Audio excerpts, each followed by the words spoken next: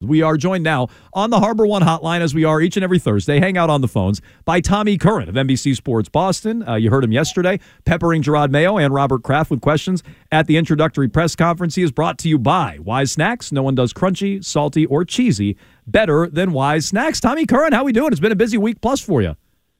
Very busy week, very busy month, a lot going on. So you have reported that, and I am nervous that Jonathan Kraft, Robin Glazer, the front office, or beyond the front office, ownership wants to fill the power void where Bill Belichick no longer exists. You've reported the opposite. Why do you feel that way? What are you hearing on Jonathan Kraft and his role in football ops, and why the dragging their feet with hiring a GM if they're not going to fill that void? Well, I think they have to start with the latter part first. They have to engage a search and interview people. So you can't really hire until you've kicked the tires on the people that you want to bring in, or stand pat with what you have. They just don't have any desire to be the ones on who the burden of trying to scout, select, direct the football operations should fall, nor do they want it to fall there. So I think their role, and Gerard alluded to this on Wednesday, they will have a role, it seems, in helping him get candidates to interview. So that's a role, certainly. You can't say that they're completely hands-off if that's the case. So there would be a role for them in that. But, I guess what's the extent of it is, and I pose this question to Robert Kraft, if you're sitting there at 3 and you want Jaden Daniels and they want to trade down, are you going to overrule that? And he point blank answered that we hire people, empower them, and if the results aren't good enough, we make a change. And I think that's always the way it's been. I think that there's a perception that they Bigfoot decisions that has been said over the years, beginning with Tabucky Jones in 1998, extending through the Jimmy Garoppolo conversation, right now through Mac Jones, et cetera. I think they let their preferences at times be known, certainly with Tom Brady, and let's not trade him, Bill. But they're not making final decisions. My question is, when you say they want to trade down, are we talking about a combination, to what you know right now, or what you've heard right now, a combination of Matt Groh and Elliott? Like, I guess I'm not even clear on who's going to be in the room on draft night at this point. Right, and that's, to me, when he speaks about looking outside the organization, nobody's clear on it, and they're not either. And I think that they kind of alluded to that. We are not against going outside the organization to look at candidates as well. So they don't know who's going to have the final say at this juncture. But again, it's January 17th or 18th.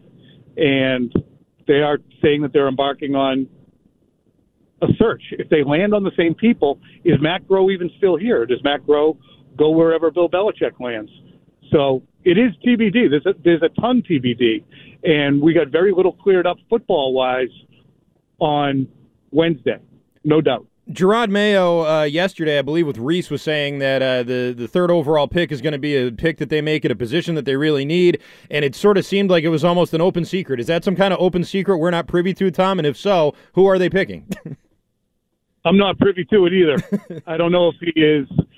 I mean, I think it was to Steve Burton, at least the one that I saw. He was saying we're going to take somebody at a very, very important position.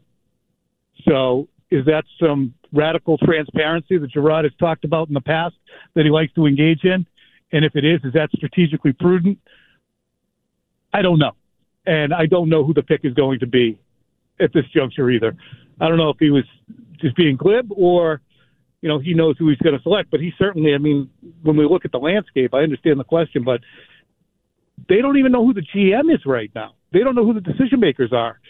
If he's giving a glib off-the-cuff answer to something, I don't know if you hold him to it necessarily until maybe a little later.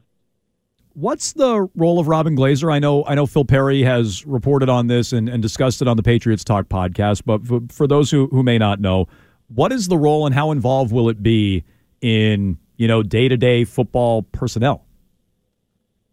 I think she'd have zero to do with personnel in terms of, like, looking at players and saying this guy can't play. Is that what you mean? Yeah, I mean, she has a similar title to Matt Patricia. So is she not going to be as involved as Matt Patricia? Because the title seems to match it. One would think that she would not be. I mean, I saw an interview, a quote from her, in which she said, if I could watch Project Runway or a football game, I would have chosen Project Runway. And that was some time back. Mm-hmm. I don't know if she changed on that. Yeah, I think that was when it was purely Heidi Klum.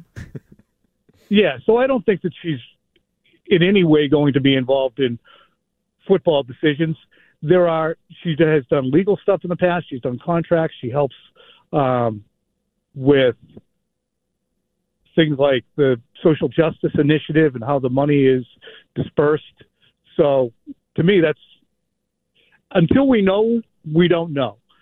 But my inclination would be Robin Glazer will have zero to do with selecting players or advising on football matters. So you haven't heard the rumor, if you will, that Wickersham wrote about, that they're off to the side. They're asking why Bill is making certain decisions. The inference there is that I read it in the article. No, but I read it in the article. I understand, but you haven't heard what Wickersham heard, that they're going to split football ops, Kraft and Glazer.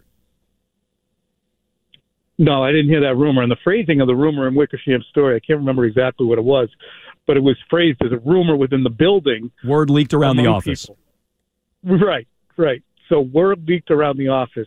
I mean, I don't know if I would plant my flag on Robin Glazer and Jonathan Kraft being in charge of scouting and selecting players or big-footing the operation based upon that reporting.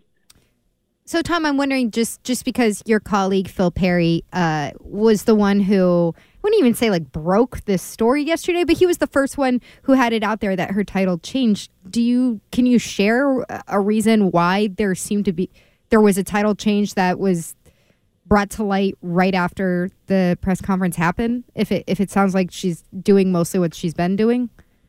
Yeah, I know she was at the press conference, and I think that she and Phil were talking, and she mentioned that she had a title change. So Phil reported it.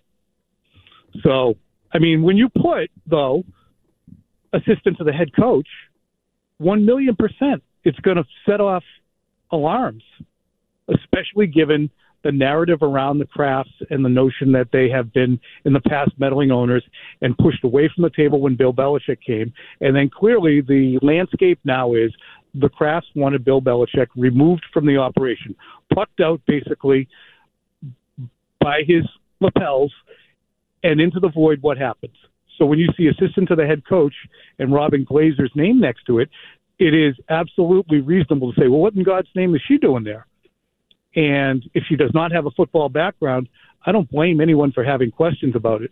From everything I've gathered, including what Robert Kraft said yesterday, including conversations I've had with ownership over the years, they don't want any part of making decisions on players. They pay those people a crap ton of money, and those people put a crap ton of time into it. Now, are we going to find out in our reporting and observing of the team that these decisions are being made? If we do, we'll let you know, no doubt. But I don't think that is their inclination. I just base it on what they're saying in public and in private. So I guarantee if that's the case, I'd be wide-eyed, but I don't think the story's going away anytime soon. Tom, are you surprised by the relative smallness of the Bill Belichick market right now, and how do you think the Belichick to Atlanta regime is going to go if he ends up going there? I initially thought that it would be difficult for him to find a lot of owners who would be beating down his door. I mean, if you look at the 6 different locations that had opportunities, Chargers, Raiders, Commanders, possibly the Cowboys, the Eagles, Patriots lost to each of them. And I'm missing somebody else in there too, but they lost to all those teams. They lost 38-3 to Dallas.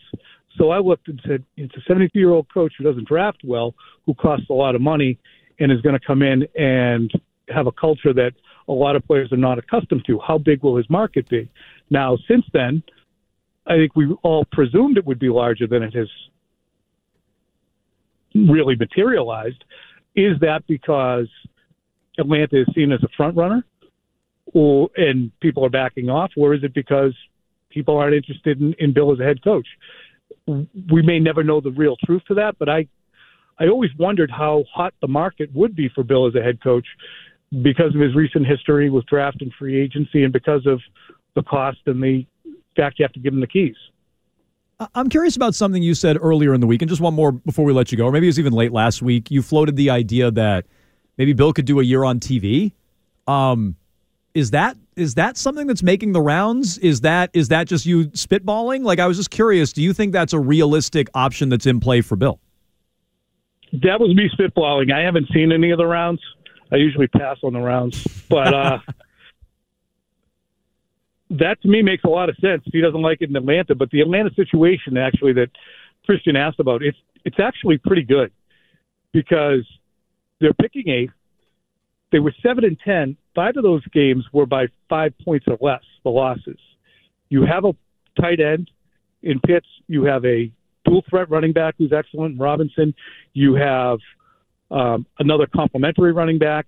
You got a wide receiver in London. You have a high-level offensive lineman in Lindstrom. So, and you have a ton of opportunity to shave cap space by releasing guys like Jonnu or Taylor Heineke. So it is a good fit in many ways. While it's not the most, cosmopolitan place for him to land in terms of the NFL's landscape, it's not a bad spot for him. But to me, if that falls through, why not TV? Take the beat, figure it out, see what you want to do, see what the best landing spot is if you're not sure that Atlanta is that best landing spot, and then make a move going forward. But it really feels like the Atlanta thing, just really based on the Mike Lombardi comments last week as well, is something that was kind of in the cards and building.